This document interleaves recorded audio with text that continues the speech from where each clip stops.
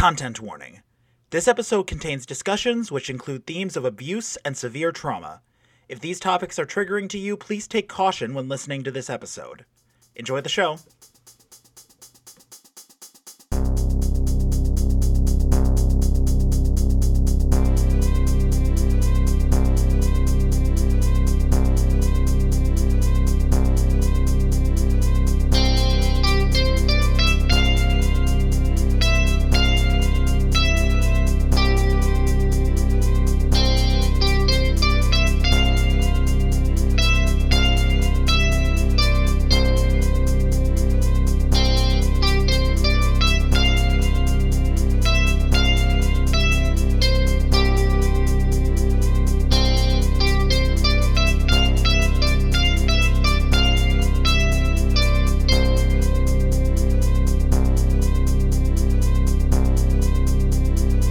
Hey, Ben, before we get started, I got a question. What's the weather like for you over there? It was pretty clear today. I mean, a little cloudier now, I'm not sure. Yeah. Like we've got clear skies over here. I was just wondering. Oh shit! Oh fuck! What's up? I think that's fish. I think it's raining fish over here. What? Oh shit! Yeah. Oh, it's a downpour of fish. This is pretty funny. Oh shit! What? For the listeners, I just got crushed by a fridge. Yeah, it was pretty scary. Okay. Welcome to Recommended Reading with Jackson Heyman. This is the stupidest bit I've ever opened one of these with. This is stupider than the Nathan For You intro bit that I... This is stupid. This doesn't work in an audio medium, but I will do it anyway.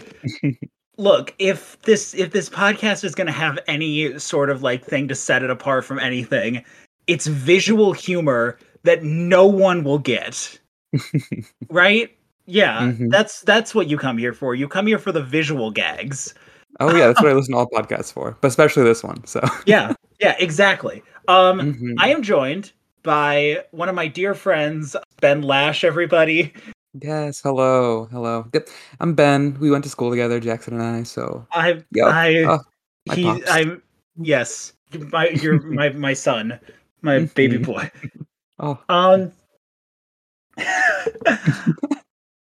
So yeah, welcome everyone. This is the first episode that will be released after I did so much in May.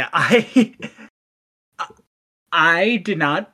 Well, it was a lot of work. We are recording this in May in the throngs of X month, but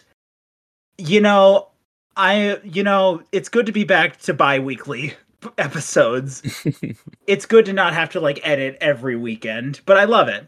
It was great. I love talking about the X-Men, and I will only ever devote a month to that every year for the rest of my life. This is a never-ending Sisyphean task. Oh God. But we're not here for that anymore. So yeah, this is our first episode back after we took a break, and we are doing a new format. This is something I've tentatively been titling the Runtrospective series, where it will be multi-episode structures of specific runs of comics done by a specific creator-artist pairing. I was thinking about a lot of the stuff that I wanted to cover, and I was like, oh, that's too long for one episode. Like, this multi-year storyline cannot be covered in about 2 hours. And so I was like, oh, what we'll do is we'll split these up into parts and do like one a year and just keep going, and with the same guest every time. And I couldn't have thought of a better one to start off with. We are talking about Grant Morrison's Doom Patrol. I have credits here. Written by Grant Morrison, art by Richard Case, John Nyberg, Doug Braithwaite, Scott Hanna, Carlos Garzon, colors by Daniel Vozo, and Michelle Wolfman, and letters by John Workman. Yes, this is the first part of their epic run throughout the 90s on Doom Patrol. And I'm going to kick it over to Ben for a second. Hi, Ben. We didn't really introduce you. Um, you can tell us a bit more about like your history with comics and stuff, and just where you were at coming into Doom Patrol specifically today. Sure. Okay. Yeah. So yeah, pretty much it's been I've always liked comic books. I mean, I've always wished I read them more. I grew up with the Tick comics were like what my dad had around the house all the time.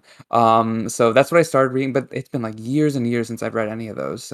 But actually, Jackson showed me a really cool comic book store in Milwaukee. And I've visited there. Well, the first time was with Jackson, but after that, I went a couple times on my own, and then brought a couple friends once or twice. And yeah, the collection is kind of slowly growing. But this is the first time I spent in a while just sitting down, actually just like, okay, I want to read this. I'm gonna read this. And the Doom Patrol, like I saw like the first season of the TV show and loved it. But I'm like, it's I wish I knew more about all these characters and the awesome world that they're in. So this has been just a really cool process for me. I I think like the TV show borrows so much from the Grant Morrison run. I think literally I I cannot watch new TV because I am a weirdo who only watches the same like six shows over and over again.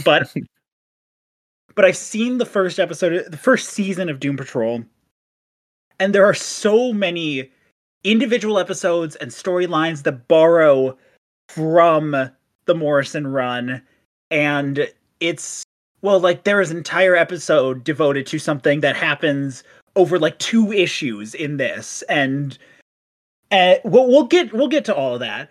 But I again, it's one of those things where I was sort of in the same boat of like the TV show is coming out, but and I call myself a fan of all of Grant Morrison's work, but up until like last year, I hadn't read any of their Doom Patrol run, and I was like, oh shit, it's one of those like culturally significant comic runs, especially for DC, where I was like, oh, I should probably do my due diligence as a fan and read this. Yeah, no, that's honestly how a lot of how I'm feeling too. I mean, I'm pretty admittedly I'm pretty behind on a lot of the like big, really pivotal, important comics out there.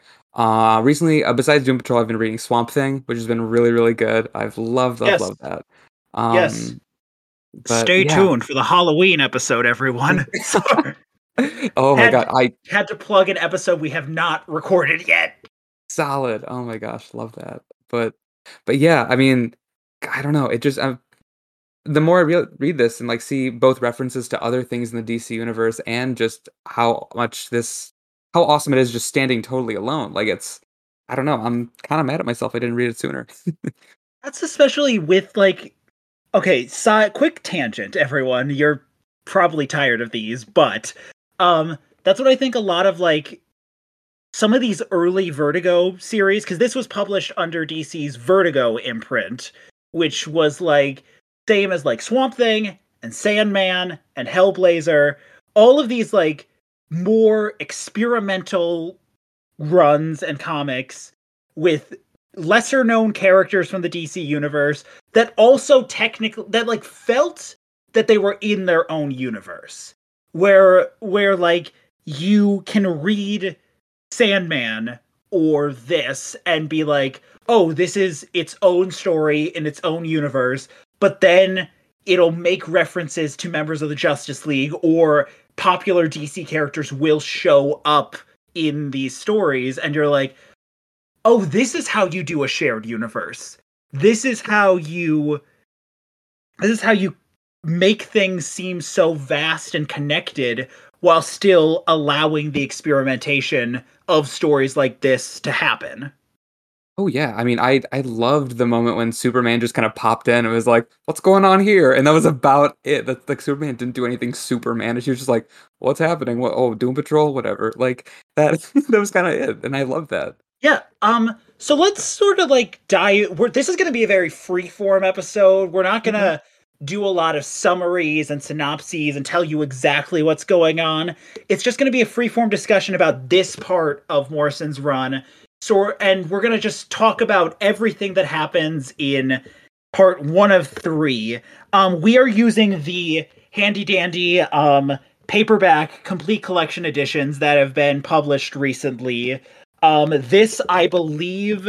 This first one, I believe, covers up to from Doom Patrol issue 19 to 34, which basically runs from like 1989 to middle of 1990. Now, let's do some background information. So, the Doom Patrol were created in 1963 by a man named Arnold Drake, and they were like a weirder, lesser-known Silver Age DC team, and it featured a lot of characters that are front and center here in the Morrison run. But it was always one of those like titles that never caught on as much as a Justice League or any of the big solo titles. But it did have impacts in the universe for a long time. Niles Calder, the Chief, and the rest of the team are kind of best known as the adopted family of Beast Boy in the main DC universe. And so there's the Titans connection there, but then gets canceled after a while. Team lies dormant for a bit. They come back. That team all gets killed off. Then a new team in the late 80s takes the stage, and it's not well received. That run, I believe, written by Paul Kupperberg, only lasts about 18 issues, and then Kupperberg is like, oh, I guess this series isn't working, so what I'll do is I will kill off most of that team, or leave them not doing great, and then set the stage for a new writer to come in. And that's where Grant Morrison comes in. Now, Grant Morrison, one of probably my favorite comic writer. They known for a lot of things. A massive epic multi-year run on Batman. A lot of the big DC events. Animal Man, obviously, they were writing Animal Man at this exact same time. Another incredibly prolific comic that will get covered. Because if you want more metatextual shit than this, everyone go read Animal Man. Because this shit gets metatextual, but Animal Man gets more metatextual. I didn't realize that about Animal Man. Oh my gosh. I honestly, like, as soon as I read that in the foreword of this, I was like, oh, I'll have to check that out. That's neat. Animal Man has the classic, like, an issue ends with Buddy Baker looking directly into the reader's eyes in the panel and being like, I can see you. And that is how an issue ends. And it is one of the most, and then it leads into a conversation with Grant Morrison themselves in the comic about how, like, oh, my time writing you is almost over. Someone else is going to come in and you might be completely different. Who knows? And then Buddy is like, but I have a family. I have all these things. I am a real person. And it kind of broke me when I read it, gang. But again, save that for the Animal Man episode whenever that happens. But so Grant Morrison comes in and is given complete control to do whatever they want with the Doom Patrol. And they make it weird. And they make it so weird, so surreal. I want to pose a conversation topic to you, Ben. We are hot off the heels of X Month on this podcast. A multi-year project that will cover every era of the X-Men throughout the almost 60 years. 60 years next year of comics for them. But they were created same year, literally months apart, as the Doom Patrol. And there are a lot of similarities between these two teams. You have the stoic, paternal team leader who is in a wheelchair. surrounded by a group of social outcasts with weird powers. Now, I want to talk a bit about why did the Doom Patrol falter and never get the success that the X-Men did? Because at the time Morrison takes over, X-Men's still number one selling comic of all time, constantly making huge creative strides, introducing new characters almost monthly, countless books, just so many team members, so many mutants, and then the Doom Patrol is just struggling to make sales. And it's so, and I want to talk about like why, where do you think the X-Men succeeded where the Doom Patrol failed? Mm. You know, I the more I think about it, the more my mind goes to like, well, X-Men, even though they were, social outcasts, like in a pretty major way, they they had powers that I'm sure like kids who were telling their parents they wanted to buy comic books, like they're like, oh, that'd be a cool power. I want to look up to this person. But Doom Patrol is a lot of people who were well suffering. I mean, they of course neither team really asked for their powers, but it's like I'm sure like for many listeners and myself included, I'm like, oh wow, like when I was younger, it was like, oh wow, Wolverine's got those cool claws. I bet that would be like so cool. But Doom Patrol, it's like I'm sorry, y'all. Like to be Robot Man, just a brain stuck in a body who can't feel anything. I'm like, I guess the only reason I see there being a possible downfall is like, well, nobody would really want these powers because there's such clear drawbacks even without the social consequences. I think that's kind of what I impulsively kind of think the answer to that question would be, for me Oh, at least. absolutely. I feel like there's that, and like so much of the so many X-Men members could theoretically pass as human. And Mm, I think that's something that like yes, the X-Men is a lot of like social commentary of different marginalized groups, but when even especially during the 60s when your entire team was a group of white kids who all looked human, you don't get that sense of like them being social outcasts as much as you do with the Doom Patrol, where I feel even more so than the X-Men, the Doom Patrol is specifically an allegory for, I think, differently abled people or disabled mm. people. And because you get a lot of physical disabilities and physical, I'm trying to, is deformities the right, would deformities be like the right word in some cases? I think so, yes, and I Yeah. I think especially in the case of, Robot Man and Revis, like, they're literal accidents that they've been in or big Yeah, dramatic physical absolutely. changes, yeah. Absolutely. And especially in the case of Dorothy Spinner, who we will get Mm.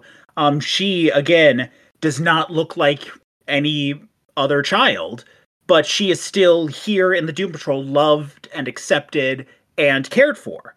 And not only physical, I think mental illness is also a huge part of the Doom Patrol. And just the especially like mental illness and trauma. A lot of these characters have undergone like extreme trauma, and they are all recovering together basically. Oh, yeah, I mean, especially in the case of, Crazy Jane, where they specifically, where Cliff specifically goes into her brain and sees all the trauma, like, firsthand. Like, Yes. that is such a deep dive, and if you and I don't wanna bring us on too much of a tangent, but I feel like with everything nowadays with, like Moon Knight that had just come out, in terms of, like, thinking of multiple personality type, things, I think this sheds a very different light, not just, Marvel versus DC, that kinda way, but, like, it portrays it in a very different way, which is interesting.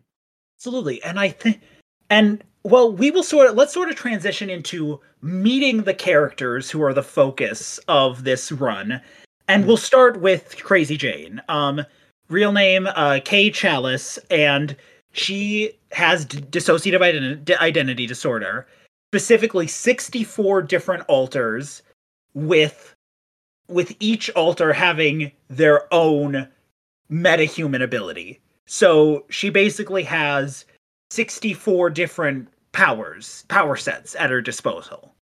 And she is definitely completely different a completely different wheelhouse than the Moon Knight system, where even in the comics there are no more than three or four alters at a time. And with like Mark Spector, Stephen Grant, Jake Lockley, like that system is very much working in tandem a lot of the times. And I think like a lot of the conflict comes from them not being able to work together. And the and one alter sometimes taking full control while the others just sit in the back. I have not read a lot of Moon Knight comics. I am getting into the character because of the Disney Plus series, but I think you get a whole different scope when it comes to Crazy Jane. Oh, absolutely. Oh my gosh. And I think there are so many times when, I mean, for in some cases I know it is for plot and plot movement that it's like, well, a specific alter comes out and helps because their powers do help in that scenario. But a lot of time, like my mind goes to in one instance, there's like like after towards the end of the book one that we read, there's a moment where Baby Doll is currently the alter and is just super excited to see Cliff and like gives a big hug and says all this affectionate stuff. And then a different alter, which isn't specified, takes over. It's like was like super embarrassed, like I'm so sorry. Like, and it's just there's so much difference between every single one that have like their own motives and ways of doing things. I think it's so interesting.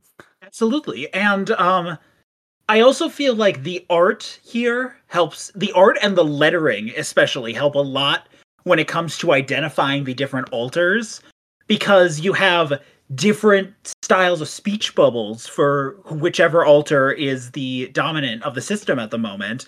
And the art is constantly putting her in different poses or positions or facial expressions depending on who is the dominant alter at any given moment.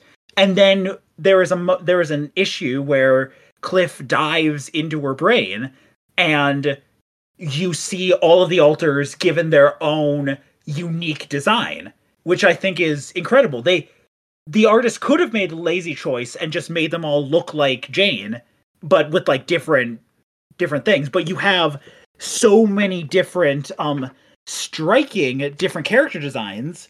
I think Driver 8 is probably the one that like sticks out to me the most. Like I just love that like sleek subway engineer design. And then you see people like Sylvia and Baby Doll and Black Annis, who is the scariest of the alters when we see her in Jane's mind. And then there's that whole panel where you have all the different alters, and I do love Lady Pentecost, who is just a nun with a chainsaw, and and I love that the time was taken into giving each of these alters a unique character design within the system.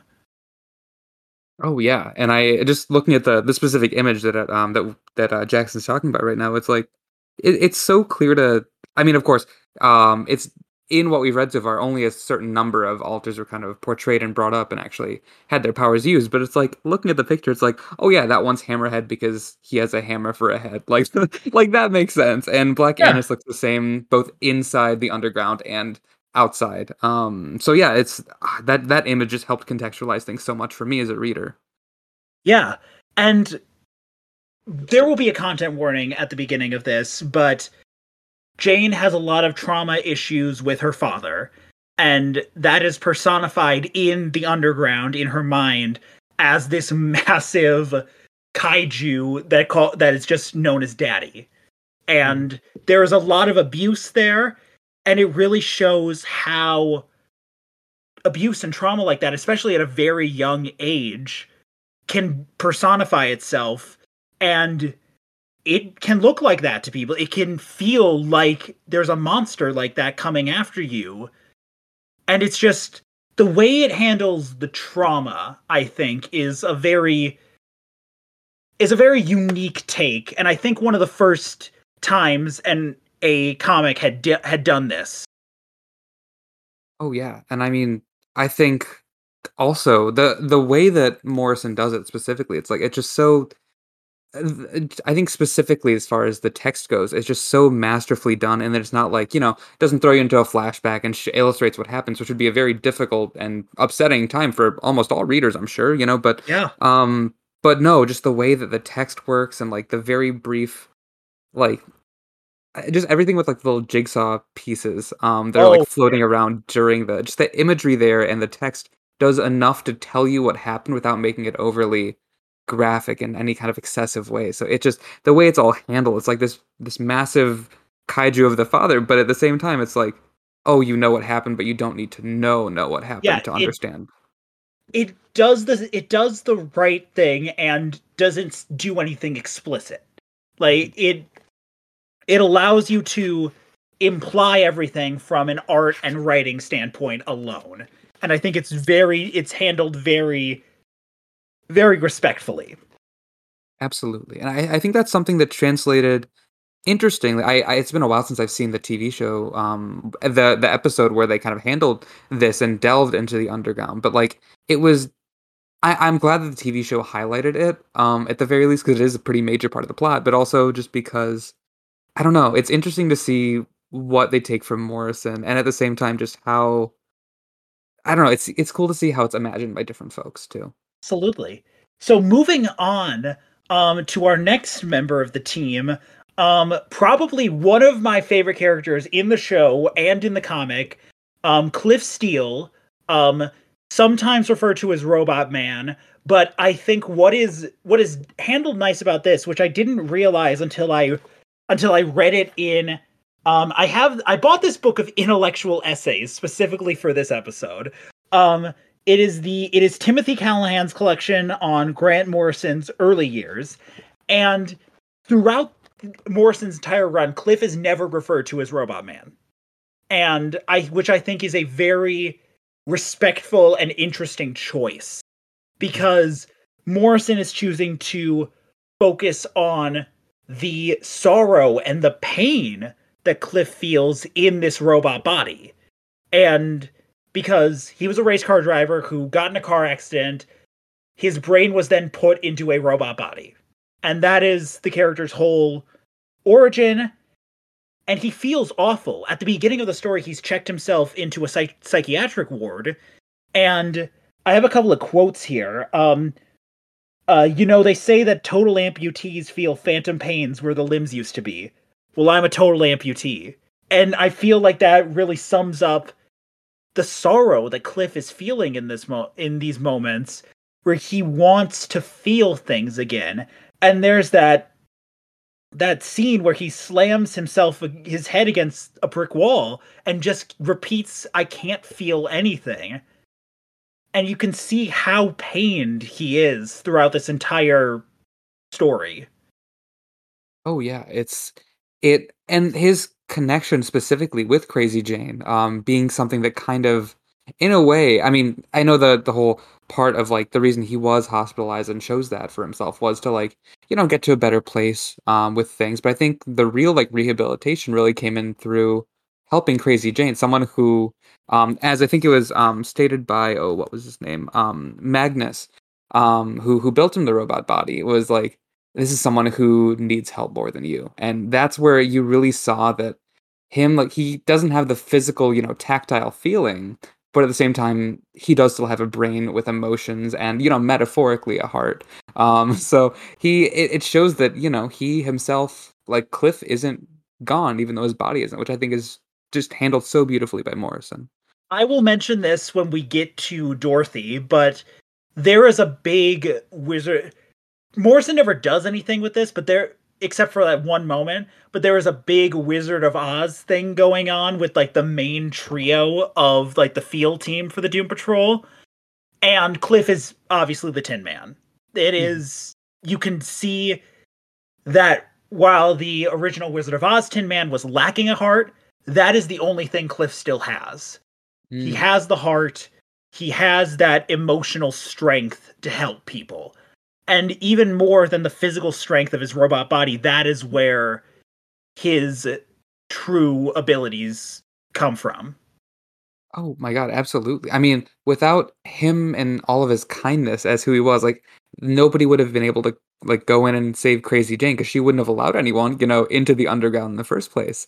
Like, if Absolutely. not yeah, if not for his kindness and everything about him, even though he does have, like, a gruff exterior, and he's not always the friendliest outside to, like, folks he isn't close with, like, Crazy Jane would not have been able to be saved after and I'm sure we'll cover it in a little bit, like, after everything she goes through that kind of makes her, like, recede and, like, withdraw back into the underground, like, Cliff is the only one that Jane has ever let in just as a person, and I think that if he wasn't as good of a person, or at least as kind and understanding of a person as he was, well, then Crazy Jane would just be lost, and it would be so much more of an awful time for both for Jane and for the whole Doom Patrol team.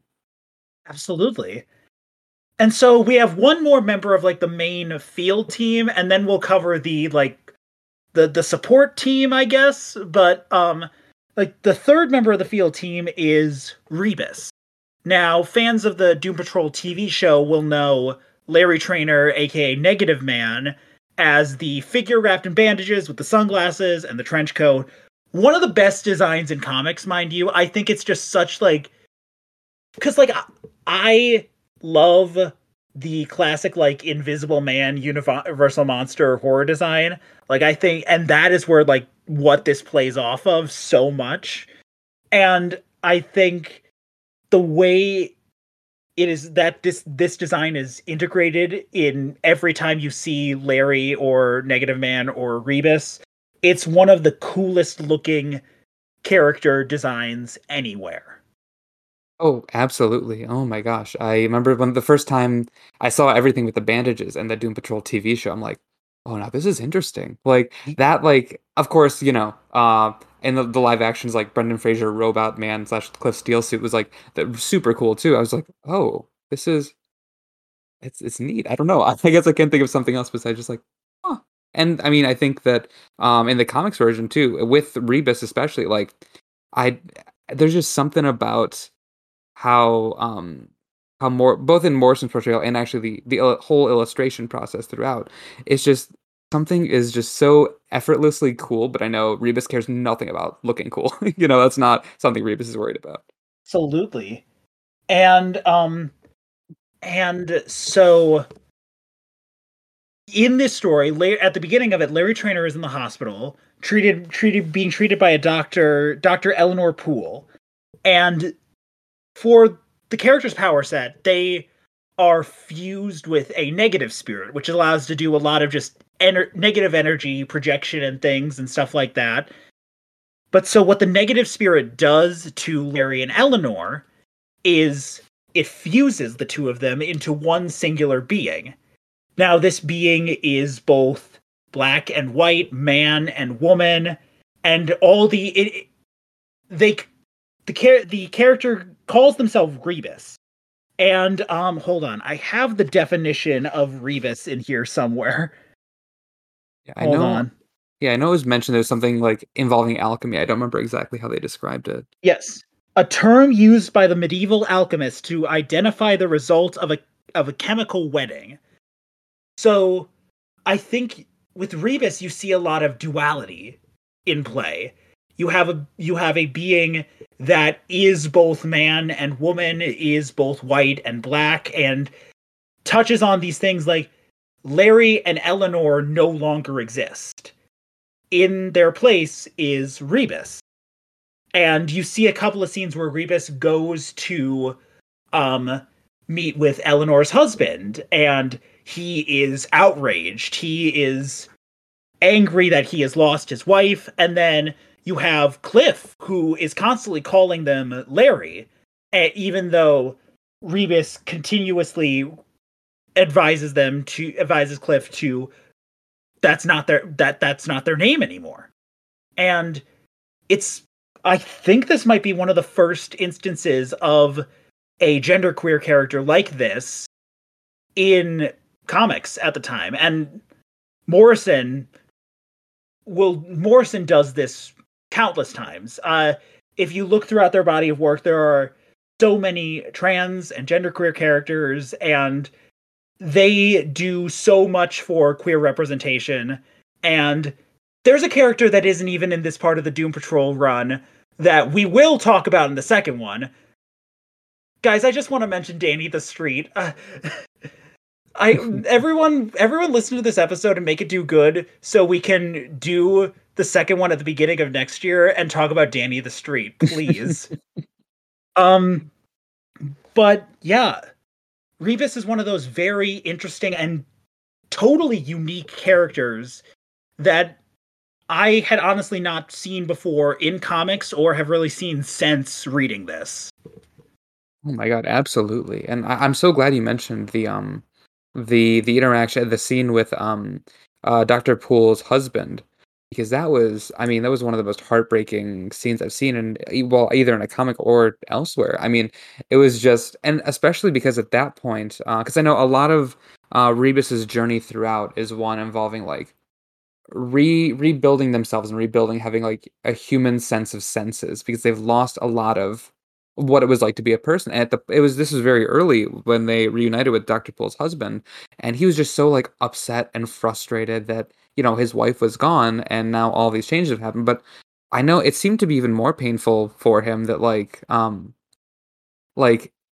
they didn't even seem to care, and like the part that was Dr. Poole was just so fixated on, the dolls they'd been collecting rather than the actual relationship that the two of them had held like so dear for years and years. And Dr. Poole's boyfriend is a lot of time just like recounting all these memories and like really heartfelt things that were going on, and Rebus could just focus on the dolls, and that just broke my heart. Oh my goodness. Watching them evolve as a human being and regaining senses of their humanity is one of the most interesting parts of this part of the run. And I have the second volume sitting on my shelf, and I was like, oh, I will be immediately reading this after the episode wraps because I need to know where every character goes, but especially Rebus. Now I'm gonna quick run through two of the other characters so we can get to like the meat of the episode. But then because I do want to talk about Dorothy a bit. But first off, in the reserve team, we have Niles Calder, aka the Chief, who is your standard Professor X type. Do you have anything to say about it? He doesn't do a lot in this. He just hangs around. He's like, the way I think of it is he's like the less powerful Professor X, who's like really cool with the president, but also is more of more arrogant at the same time too, which I think it's interesting. I don't know.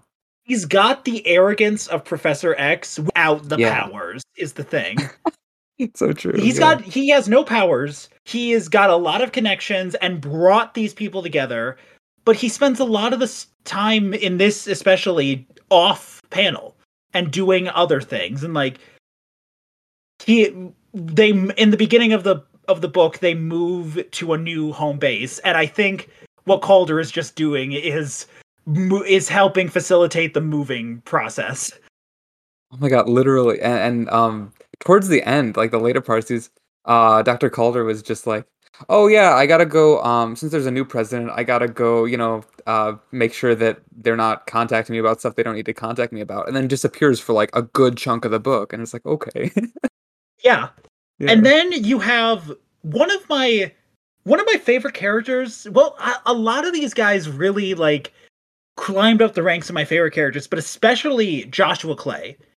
Joshua Clay, originally codenamed Tempest. He was a member of one of the early Doom Patrol like reboots, and he has the ability to shoot beams of energy from his hands, but he barely uses them. He mostly provides medical and emotional support for the team. And I think that's such an interesting take on why a character won't use their powers. Because he has had a lot of trauma from being a superhero, and he would rather stay out of the field and help in the way he can. Oh my gosh, yeah. I think the whole time I was reading, every time Josh appeared in the book, I was like, Nice. Like, I don't Josh, he's just so sweet, but at the same time, you can tell there's a lot of pain there. But, I mean, uh, it's always he's always there to help no matter what, like, whether it's helping Dorothy and just watching and spending time on the support team with Dorothy or whatever else he's up to, like, he is always seems like one of the people who's truly on top of it and very much together all the time. He is a better team leader than Niles Calder, I Oh, think. yeah. I'll say it. Like he is one of just he does so much for the team besides using his powers. Like you see him use his powers a couple of times and he is a powerful guy, but he would rather help in other ways. Absolutely. Oh my god. Yeah, like there is, and I'm sure we'll touch on this later. There's a bit where it's just a little kind of mini adventure with just him and Dorothy. And he's just able to like blast holes in the walls or the floor or just totally destroy a door like super easily. But he's like, that's not what I'm about. I just want to take care of Dorothy and then get back to normal. Yeah. Speaking of Dorothy, the Yeah. last member of the team we have to talk about is Dorothy Spinner. Um, sh- I do not remember how old she is off the top of my head, but she is a young girl. Um, she was born with physical birth defects that exhibit ape-like, simian-like facial features, and she has she has been really feared and hurt by society, and she joins this little group of outcasts to help everyone become better people and work through their collective traumas and issues with themselves and learn to work with their various disabilities.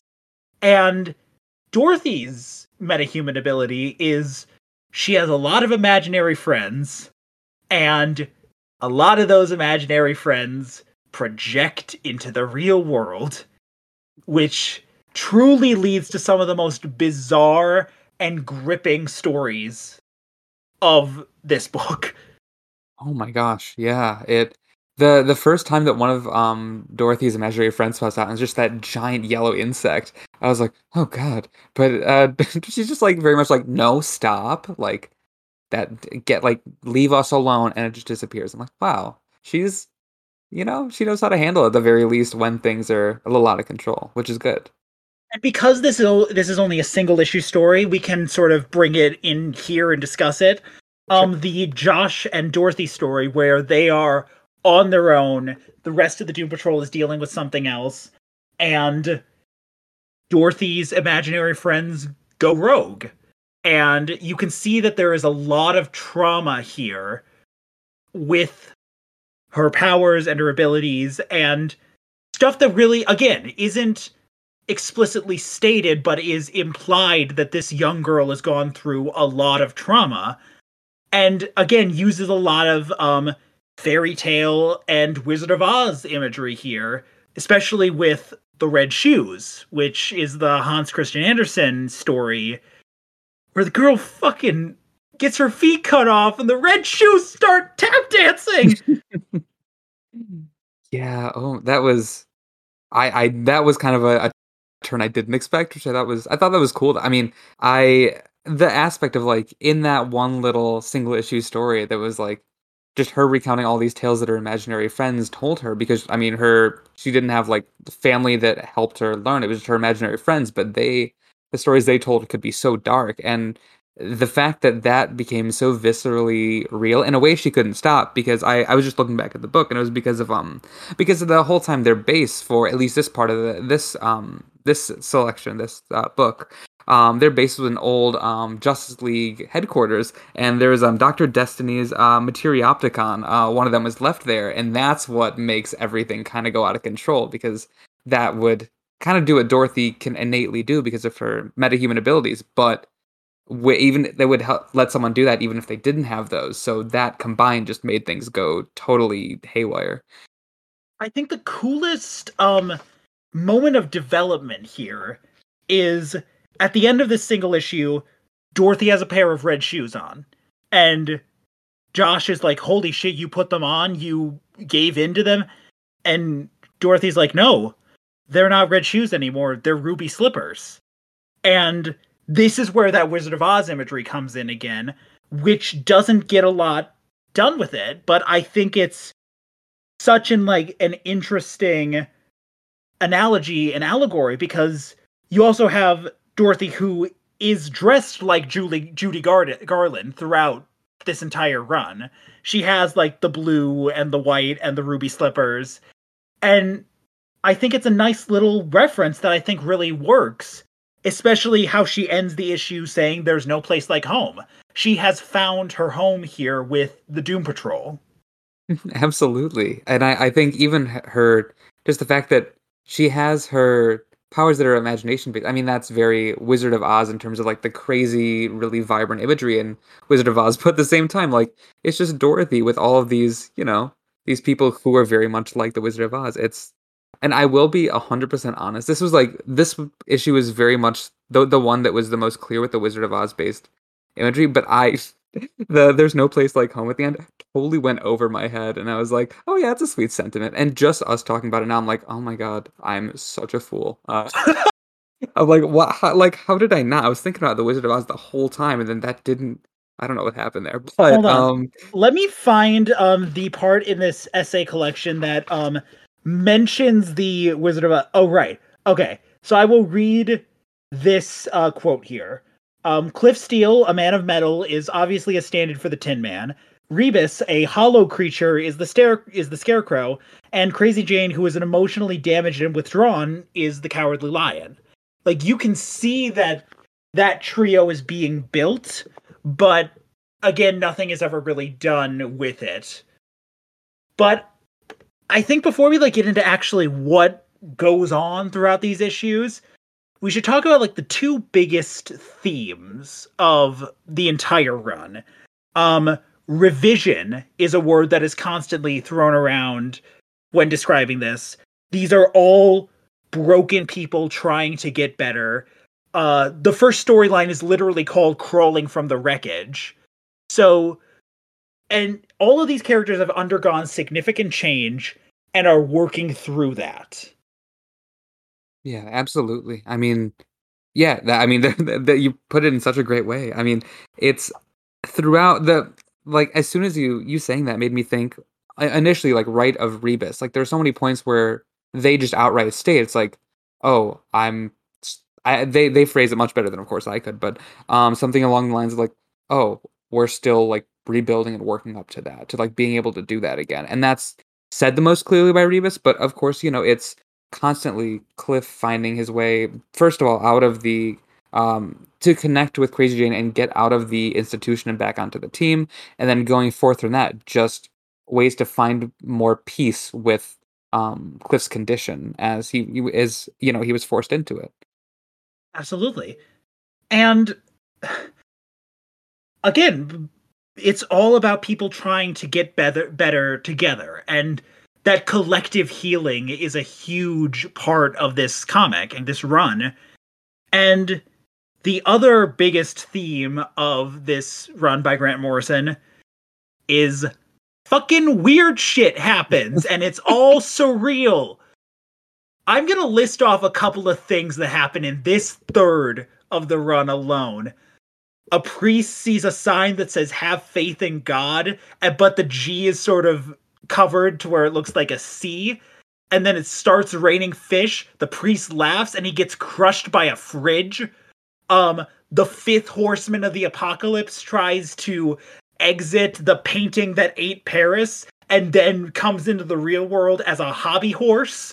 A guy calling himself Jack the Ripper tries to marry a woman in a coma. The fucking Scissormen.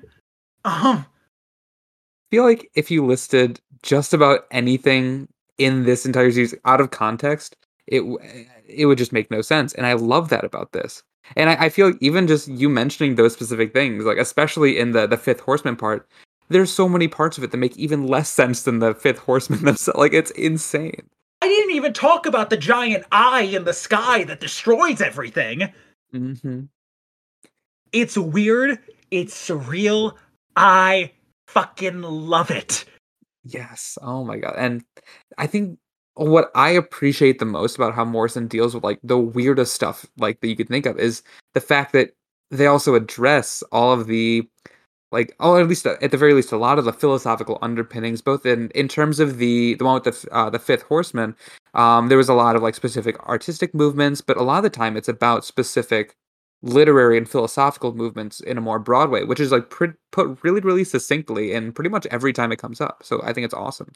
There are a lot of influences that are here, and I think like big major art movements like the Surrealists and the Dadaists, those are like the big movements, design story wise, that Morrison and Case and Braithwaite and all these different artists borrow from.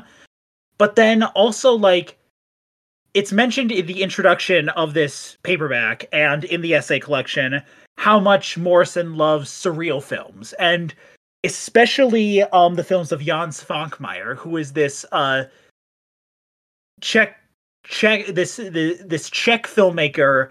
I have only seen one of his films, and it is an adaptation of Alice in Wonderland that is done entirely in stop motion.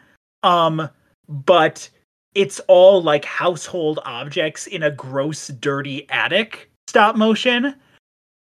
So it's like it's all analog and it's all weird, and like the caterpillar is represented by like a sock that sews itself up to when it becomes the caterpillar. The white rabbit is, I believe, like a rabbit skeleton. It's Guys, go watch Jan Svankmajer's Alice if you haven't. I'm so glad that this is the episode where we've gone full into art deconstruction and smart art theory, because we have a whole conversation waiting for us about Dada. Get ready. But the entire run borrows so much from like surrealist works and Dada and different philosophical and art movements, and you can see everything being represented there while still being a human story. Oh my god, absolutely. I mean, and I'm sure, especially because you mentioned that we'll have a whole discussion about Dada coming up. It's like there's literally the Brotherhood of Dada, who is like the main antagonist for a good chunk of this collection, you know, and it really embraces and actually a theme that I kind of noticed throughout all of this is like embracing disorder and nothingness from a lot of the villains. I mean, whether it's the Scissormen, whether it's the cult at the very end, and the Brotherhood of Dada specifically, like it's just everyone's like they're like whenever they're questioned about their motives, they're like, but we're trying to do nothing, specifically trying to do nothing and bring nothingness into the universe and make the universe nothing, which is just so counterintuitive to everything that like typically, you know, superheroes and superhero comics or novels stand for, is like saving everything, whereas villains are just like, nah, nothing at all. It's wild. And so let's just dive into the first storyline, Crawling from the Wreckage. This whole storyline like sets up the Doom Patrol, returns them back together, and the antagonists are the scariest fucking motherfuckers I've ever seen. The Scissormen are some of the scariest creatures in comics. Ben, do you want to explain the Scissormen? Yeah, sure. They made me nervous, and they made me understand exactly what in the preface and the foreword said, like where they were like, well, all they in both sections they said that yeah, Doom Patrol made them nervous when they were going. I'm like, I see why now, because the Scissormen were like these members of a like religious cult that worshipped like the god between the intersection of being and non-being, and they came from this realm called oh, what was it called again? It was called Orc something. Orquith, I think. Orquith, yeah. The It was City of Bone, and also the City of Miracles. and they were like allegedly in the city like glass labyrinths and all these like insane surrealist stuff, and it's just trying to parasitically take over reality. And the Scissormen themselves were just they just popped in and were cutting people out of reality with their big old scissors. And it borrows from folklore, I believe, like the long red-legged Scissormen. Oh, I yeah. think, because there's that other design of them in the one of the issues where it's like it's definitely some sort of like Eastern European folklore. Yeah. Hold on, I'm gonna look this up.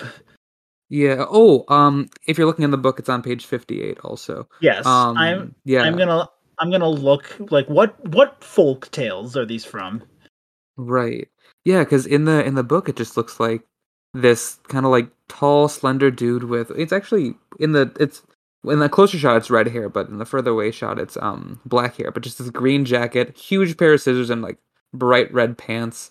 Um and it's oh, and a yellow top hat, like all this stuff is just it's but the way it's portrayed in the comics is just these oh, I don't even know how to describe, like, almost these silhouette-like figures, that are just daunting and have scissors for hands, like, oh my goodness.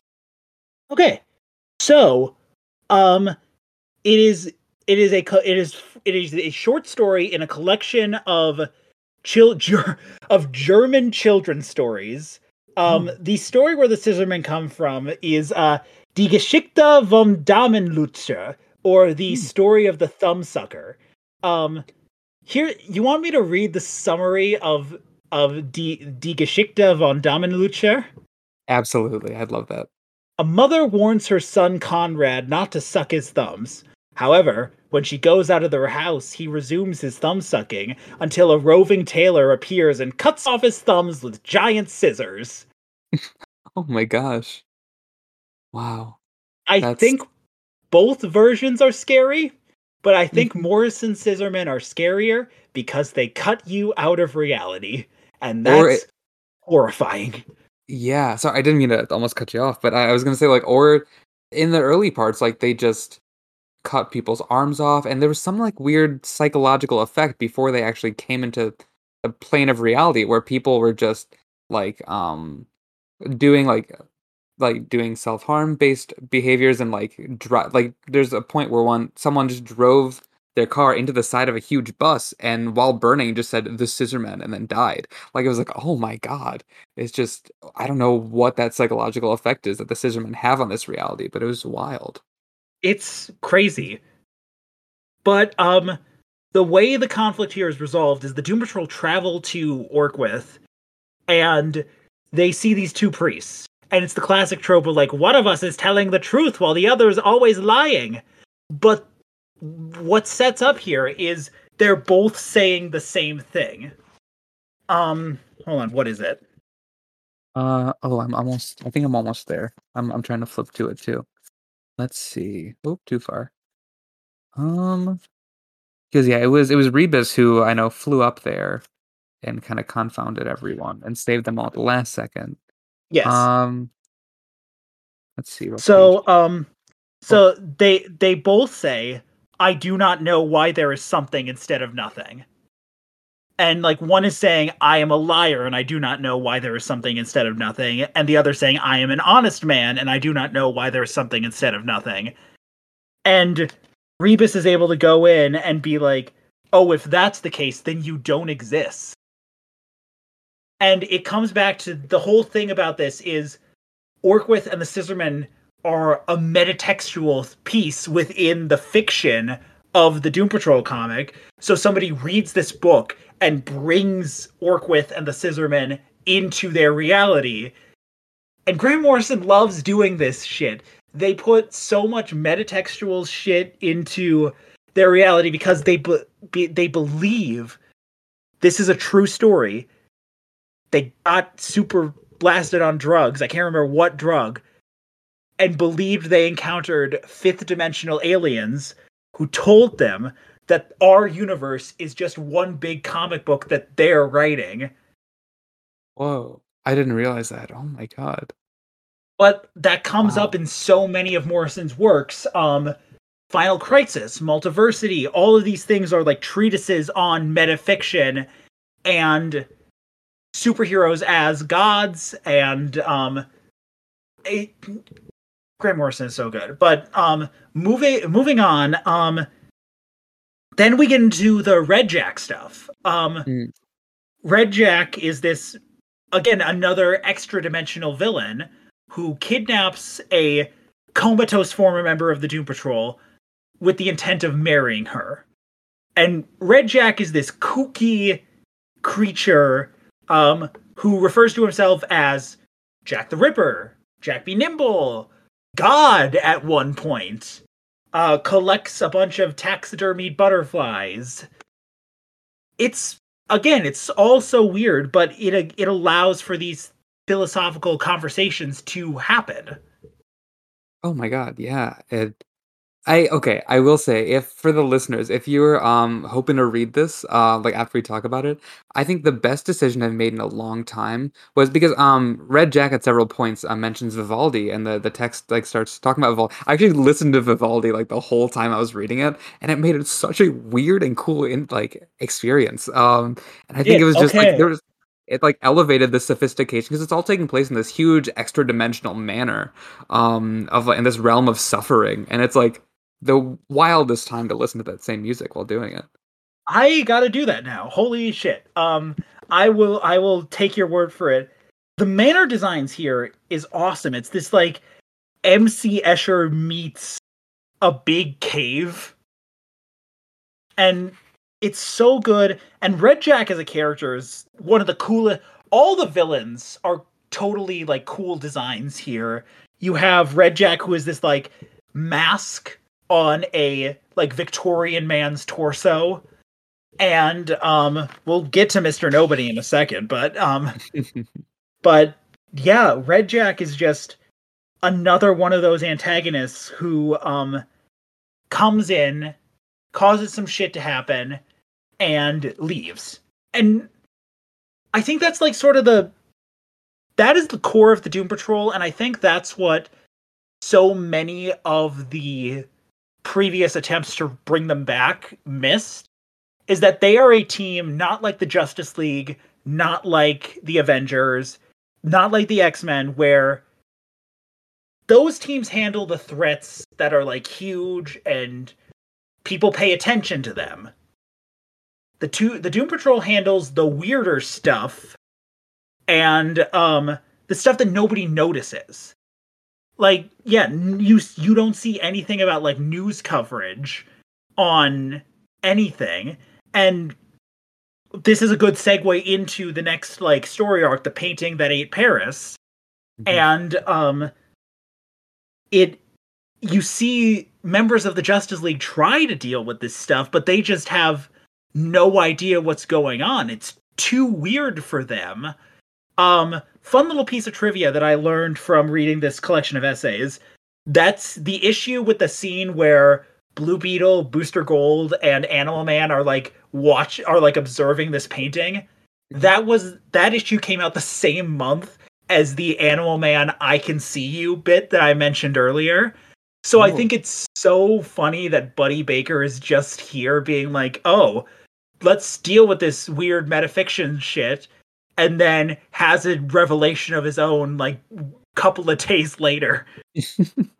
Oh, that's so interesting. Oh my gosh. Yeah. And I'm so glad you brought up that there was like not really much news coverage until like just a little bit with the with Mr. Nobody and that, but there's just like the police actually got involved for that one and only time.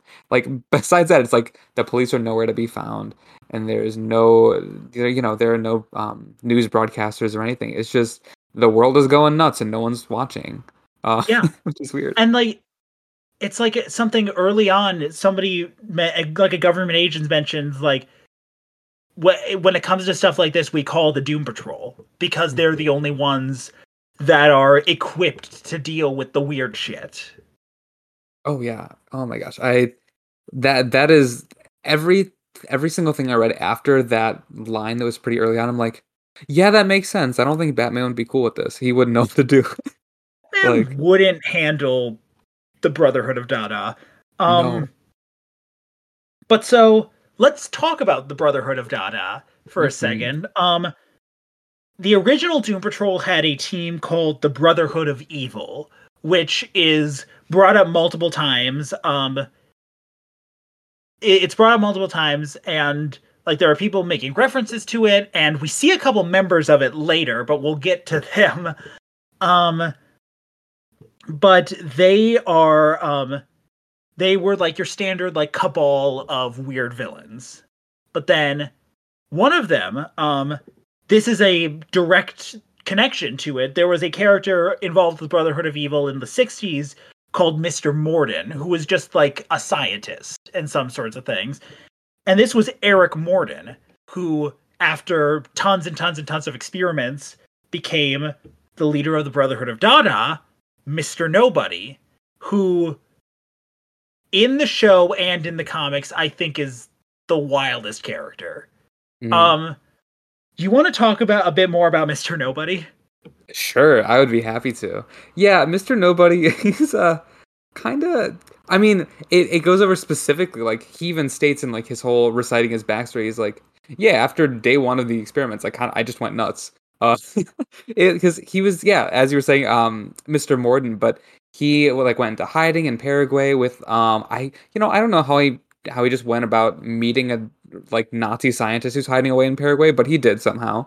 And he was staying with him, and he seemed like he wanted to like get back out in the world and not be recognized by the Brotherhood of Evil or the members who were still around from the Brotherhood of Evil. And so the Nazi scientist was like, "Yeah, we're gonna do some experiments," and he just got way. The experiments had way crazier results than I think either of them anticipated. Where yeah, Mr. Nobody just sat in this huge void and for like 3 days, but felt like forever. And I don't know exactly if it was like what he was injected with in the experiment or what like part changed his physical form, but now he's just this like black shadowy figure who is described by Cliff as like I think this is the best description I've seen of him, of Mr. Nobody. Is like when you look at him straight ahead, it looks like you're seeing him out of the corner of your eye, and I think that was the coolest way that Yeah. it was described. Yeah, and Can I uh, yeah, go can for it. I offer my own description of him? Sure. Specifically the face. Yeah. Angry Clippy. That's so true. Oh my! I'm literally looking at him right now. I'm like, yeah, he's got like a little like big claw nose, if that's even a nose. I don't know. That's so funny. It looks like you need help understanding the meaninglessness of life. How can I help? Oh my god, I love it. Um, But but yeah. there's a line here when he's explaining his origin that I want to mention.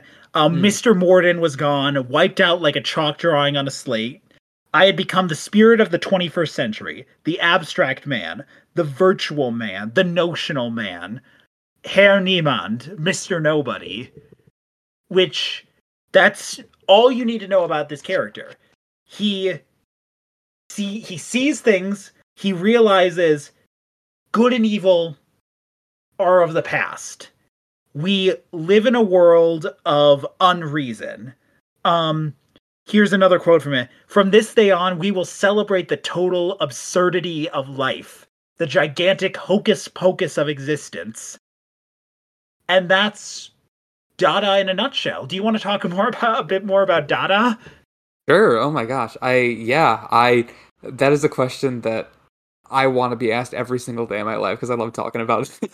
Um, um I can I mention yeah. something before Oh Ben and I were in a theater class together at one point. Um, and I think a lot of I think the that it was a theater class in 2021. So we were all virtual. Um, and it was like a group discussion class, and everyone in that class sort of had their own like sect of theory and philosophy and various like elements of theater as a whole that they would like lead the discussions on.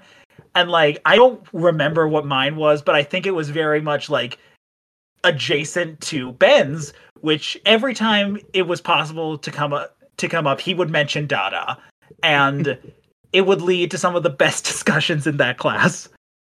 I mean, I know especially with theater, it just literature in general, like there is especially like with so much literature throughout all of history that's really based in realism and naturalism. It's like, but what if not that? like it's just so anti everything you could think. It's like the most to me, it's like the coolest thought experiment and form of art because it's like, what if that's not the way it was and it was just everything except for that thing? And Oh, I love it. absolutely.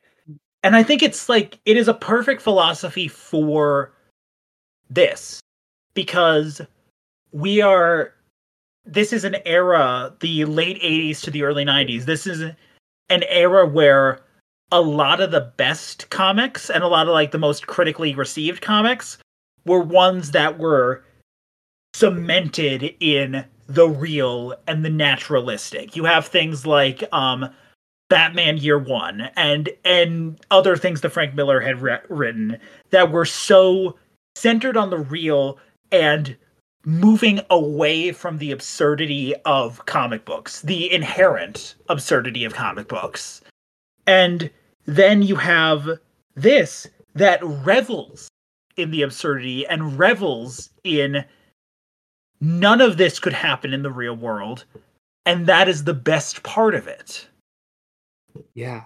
I you know, I think my favorite part about the fact that it's like so this is not reality, not realism is I guess kind of backtracking like a little like I think Dada is the perfect art form for a group of villains like with the Brotherhood of Dada because the reason that I'm so glad that that Morrison didn't go with absurdism's all about hopelessness and meaninglessness, but Dadaism is actively a revolt against everything that's going on and against reality and realism, and I think that sense of revolt and like revolution against everything that is real and realism is perfect for the group of villains, the Brotherhood of Dada.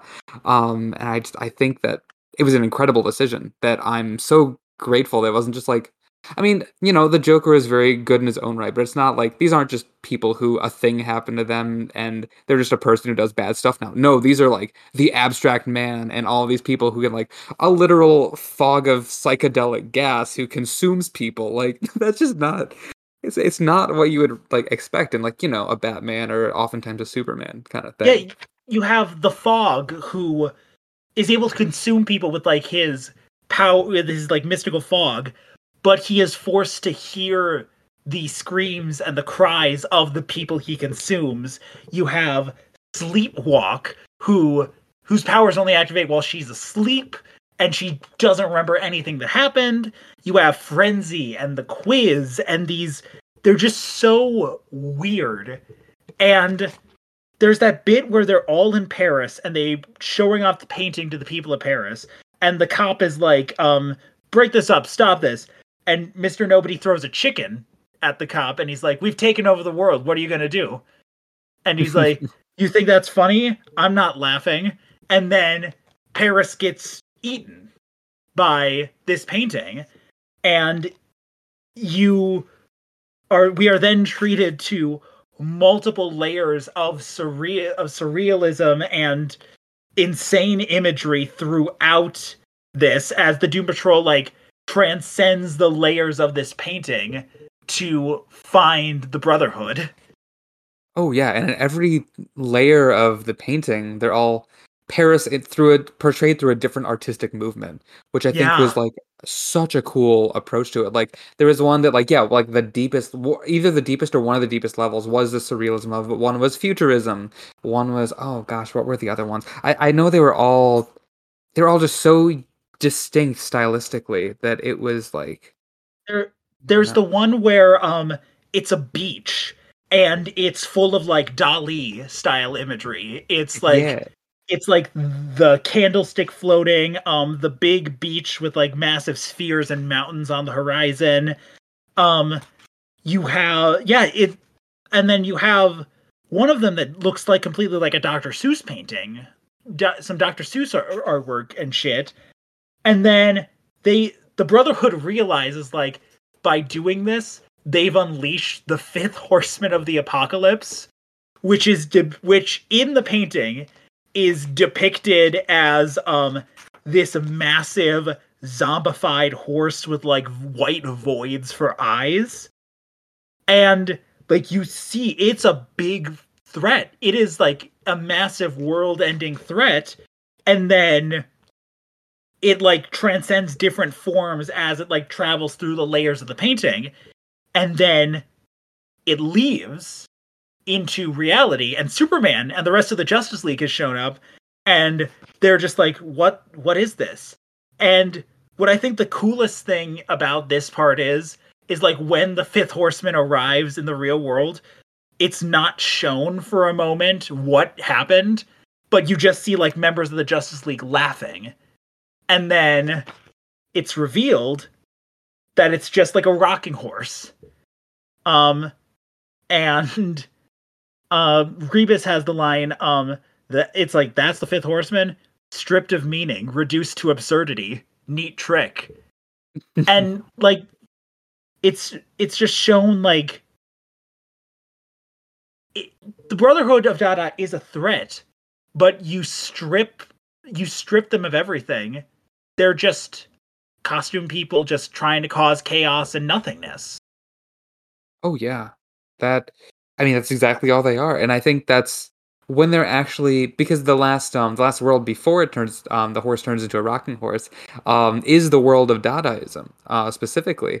And the fact that they're all like, you know, they're all in this world of absurdity, which is ideally what their perfect world would look like, but at the same time it's you realize that they're not Dadaism, they are just people who like it. Yeah, It's like yeah. we are not the living embodiment of randomness and nothingness. We are just big fans. Yeah, that's pretty much all. I mean, they're big fans of it and they got some cool metahuman powers. Yeah. It's kind of what it is. They're cool though. I mean, I love them, but at It's the yeah, same time, they're just kind of nuts. they are some of like the best villains of Oh yeah. this. And I haven't read further beyond this, but I would hope that they would come back because I think they're so fun. I do want to just talk about Mr. Nobody in the show for a Mhm. second. We're not going to have the time to like really discuss the TV adaptation. Maybe eventually we will if we do like a fourth episode of this, but because it's so good. And I think so much of it comes, especially in the first season, comes from Alan Tudyk just hamming it up as Mr. Nobody. The Mhm. one There are all-star performances from every member of that cast. Brendan Fraser, Timothy Dalton, Matt Bomer. Why can I not remember the name of the actress who plays Crazy Jane? Um, Mm. Hold on, I'm looking up the cast. Yeah, go for it. I cannot think of her name either. Why I know she was in Encanto, I think. I know she's like Oh, okay. on the rise. I wish I could help. I'm the worst with actors. All I know is Brendan Okay. Fraser and Alan Tudyk. Yeah. Doom Patrol cast. Yeah. Brendan Fraser, Matt Bowman, Diane Guerrero, April Mm. Bowlby, Jovian Wade, Timothy Dalton, the suit performers, Riley Shanahan and Matthew Zuck, for the Negative Man and the Robot Man suit. And even like the one-off. Wait, Flex Mentallo shows up? Yeah. Yeah, towards the end. Shit. Or maybe I did watch season 2. I don't know. I know he shows up though, and that's not a wild time. That was fun. Okay. Well, now I have to keep watching. We don't have time to talk about Flex Mentallo, but we will. Um, Mhm. but yeah, the cast does amazing. But I think Alan Tudyk is one of the best cast members of season one, and I think it works so much that that first episode he is the narrator, and he is making snarky comments the entire time, and it gets slowly revealed that the villain is the narrator of this story. Mhm. Oh my gosh, yeah. That was one of my favorite parts of it, absolute. I mean, and just the way that I mean, because I saw the show far before I really knew anything on Mr. Nobody, like, he was my reference point, and when reading, like, all of Mr. Nobody's lines, I'm like, "Yeah, I could see Alan Tudyk saying that." It has a sense of delivery that really works for this character. Mhm. I think what's really interesting is how they handle like his later like detached form. Mm. Um in the show, it's like just various pieces of Alan Tudyk floating around. But I buy that just as much as I buy like black silhouette that isn't quite there. Oh, Like yeah. I I mean I think both really work for the character. absolutely. I mean, as long as it's not just, like as long as it wasn't just Alan Tudyk looking like a human the entire time, who's just Yeah. like a finite person. Like that, I would be a little like about, but but the fact that there was at least, at the very least, a bit of that less literal physical representation. I'm like, nice. I I think we should move on to like the final like big arc of this part of the retrospective. Yeah, sure. Um, which is I this might be a hot take. This is the only this is the only thing, one of the only things that think the show gets better than the comic. Mm. The stuff with the D Creator and the Cult of the Unwritten Book, and I think specifically because, and I was reading in Callahan's essays, in about 2 issues of the comic, Morrison introduces like 20 plus characters, Yeah. and it's like it's a whole new story that sort of just comes out of nowhere, and like it fits with the type of stories that have been going on. And I think Willoughby Kipling as like your main like character focus is a great character. This like guy who is totally in his own world until he has to like go get help from the Doom Patrol to deal with this shit. But like I think the show handles it so much more because I think it condenses a lot of it. It focuses on just like Kipling and the D Creator and the Cult of the Unwritten Book, and doesn't try to include all these other characters. Yeah, I gotta agree with that. When I was reading through it, because I wanted at least some of it to be pretty fresh in my brain, so I wanted to read it earlier today. And I was reading through, I'm just like, I cannot keep track of all these different like factions that are part of the cult. Like there are just so Yeah. many like little groups of people. I'm just like, wait, so they're it's like they're like bounty hunters, but they're also like contracted by the cult, and they're like agents of the cult. Like I was having trouble kind of just I don't need, if you need to distinguish, but at the same time it just, they all seemed very interrelated but also independent. That it was a little, I don't know, I really enjoyed it, but I think it was the least distinct in terms of like a group that is thought of as the antagonist, which I don't think is a bad thing necessarily, but I think it's easier to wrap your mind around a little bit when it's like, oh, this is the thing that's happening. These are the antagonists. Here's what's going on. And I think the coolest part of this, the D Creator, the giant eye in the sky that vaporizes everything, barely shows up in this, and you see so much more of it in the show, and like it's put focus on so much more, and that is the focus rather than these different factions of the cult. Yeah, As totally. much as I think the cool church of weird puppet priests is fun, like I I think it might be the weakest part of this run. Mhm. But even then, it's still so weird and so surreal that I can't help but love it. Oh, I completely agree. Like it the whole time. I gotta say, I was never bored. Oh, At no yeah. point, especially not here. And Yeah. then I'm sorry for rushing these, but we've been No, talking go for it. we've been talking for a long time, but Oh, go I for think it. Go for it. we've hit everything I really wanted to talk about except the last issue of the story of this Mm, run, this collection, The Soul of a New Machine. Now, yes. in the last arc, Cliff got a new body, and it seems totally like the answer to everything he's wanted. He can feel, he can smell. It's so much more advanced than before. It's like this sleek black and red body. But then, in this issue, the body itself gains sentience and ejects Cliff's brain from it, and they have a conversation. And the body is worried that it's gonna lose its independence, which I think is such an interesting take for this type of story where like a robot gains sentience. Yeah, I agree. This one, I think, well, it was just like very much, contained within itself. It was short, it was sweet, it was pretty funny, especially towards the end. But what really stood out to me is I think for me, coming from a largely cognitive science background that has a lot of like philosophy of mind was one of my favorite courses I took during undergrad.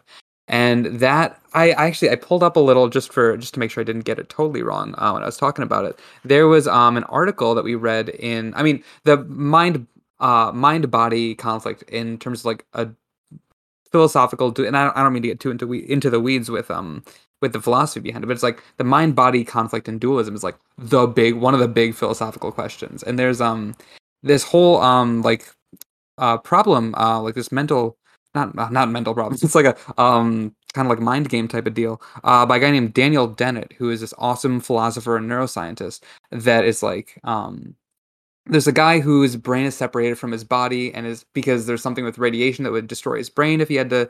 His body had to be used to do something for the government underground. But the question was like, where is he? Like, is he where his brain is, or is he where his body and all of his senses are? And I think that is that implemented into this story specifically is like, well, I mean, we know literally that is not Cliff who is the body in this sense, but Cliff as a brain fully separated from a body, and then with the folks in the Brotherhood of Evil who come in, a brain and a body. It's a really fun little comparison. Let's talk about the two of the greatest characters in all of fiction, the Yes. Brain and Monsieur Mallah. Mhm. Ben, would you like to describe what Monsieur Mallah looks like? Yeah, he's a big old gorilla, and I love him to death. He's a He's gorilla in a beret with a mhm. massive gun and two giant bandoliers of ammo, and Eh, he is introduced alongside the Brain, who is in a baby carriage at this point and is a brain in a jar. And the best part about it is they're in love. yes, I love the romance at the very end. I'm like, oh my god, the brain has a body, and now they could be together. And then, The brain takes Cliff's new body. Um, mhm. as the body is sort of like he's the body is reveling in freedom. He's going to live. He's going to enjoy everything on and then and then Monsieur Mallah and the Brain come in, take the body, and they run away. And that's the issue sort of ends on a cliffhanger where Cliff's new body is gone, has run off with returning old villains, and Cliff is left in the jar. It's just his brain in the jar. Oh, wait, I thought they exploded. Did they run away? Sorry, maybe I'm I misremembering. so what I thought is that explosion leads to I thought it was like an explosion of them like flying away. But Oh, maybe. Hey, well, maybe that's another little cliffhanger thing. We don't know what to do. maybe we'll find out next time. But yeah, Yeah. Cliff Cliff is left in the jar asking the question, does the body rule the mind or does the mind rule the body? hmm It's that is, I think, out of everything. I mean, I loved everything else, but I think that in terms of like a single issue that just told everything it needed to, I'm like, that was super solid. I don't know. I loved it. I I think even more so than like the main big story arcs, the single issues that we get in this run are some of the best pieces of character development. You get one for Jane, you get one for Dorothy, and you get one for Cliff. Yeah. And those might be my three favorite issues that we've read of this run so far. Um because they're all still weird and surreal, but they focus in for a second on one or two characters and offer these questions that we have to grapple with. Yeah, totally. And I think in a weird way, I would almost include the Brotherhood of Dada specific like big art heist issue. Oh Because yeah. there was a bit of other stuff in there too, but like actually stealing the painting that ate Paris, like everything with the like the background of the painting, and then them just having their own kind of crazy evil heist with this really eclectic collector dude. I thought that was really interesting as a standalone kind of deal too. Yeah. This But is yeah. we are in that era of comics where like it's transitioning away from single issue done in one stories to like big multi-part arcs. And I think this is sort of like the best balance of it, because all of the single issue stories do like lead to payoffs later down the line, but they are their own self-contained thing, and everything sort of just flows into each other. And it's not like, oh, this is disappointing because this ends on a cliffhanger. No, it all just flows into each other. Right. There's never a single like individual one issue story that feels unnecessary or excessive. Like it's always like that's how it needed to be, and now we get back to the whole big multiple issue thing. It's like we needed to see the underground stuff and the Jane to figure out her recovery process. And then we can move on with the whole larger universe ending kinds of stories. It allows it to breathe. I think it Yeah. offers that breathing room. Yeah. So that was the first part of Grant Morrison's Doom Patrol. Final thoughts, Ben? You know, it's hard to think thoughts besides I loved it. I don't know. I mean, it was just so wild and exciting, and the whole time I was like, there were times where I was like trying to wrap my mind around things, but once I finally thought I got it, it just kept getting crazier, which was fantastic. Yeah. I think like I wish we could have commented more on the art besides like it's surreal, it's weird, but it's like I also feel like it's rough when it needs to be rough and it's sleek when it needs to be sleek, if that makes sense. Oh yeah. No, I that was a perfect way to say it. Yeah. I Yeah. mean, there are definitely parts where there was one thing that I think was the only time art-wise where I was like, this is the simplest thing and I think it works. Was Mr. Nobody in his like big suit just sitting in the void. It was just like very simple shapes. I'm like, that's nice. I like that. But then there was Just such like complex high definition stuff too. it's so much is going on in this, and I at the end of the first episode actually doing it, I like this format. I like taking the time to sort of like split things up. We will come back to this. This is a story that we are both reading as we are exploring it, as we're covering it. And I hope you'll continue to join us. Ben, thank you for being the guest on probably the most intellectual episode we've ever recorded. Well, thank you for inviting me. I mean, this has been so much fun and I love talking about this stuff. So thank Yeah. you. Um, Obviously we'll have you back eventually. This is great. Mhm. Thank you for listening, everyone. And remember, we come into this world unknown, but know that we are not alone. They try to knock us down, but change is coming. It's our time now. Did people get that reference? It's the Kelly Clarkson song that Larry sings in the one Doom Patrol episode. Oh my god, yeah, you're so right. Oh my goodness. Goodbye, everybody.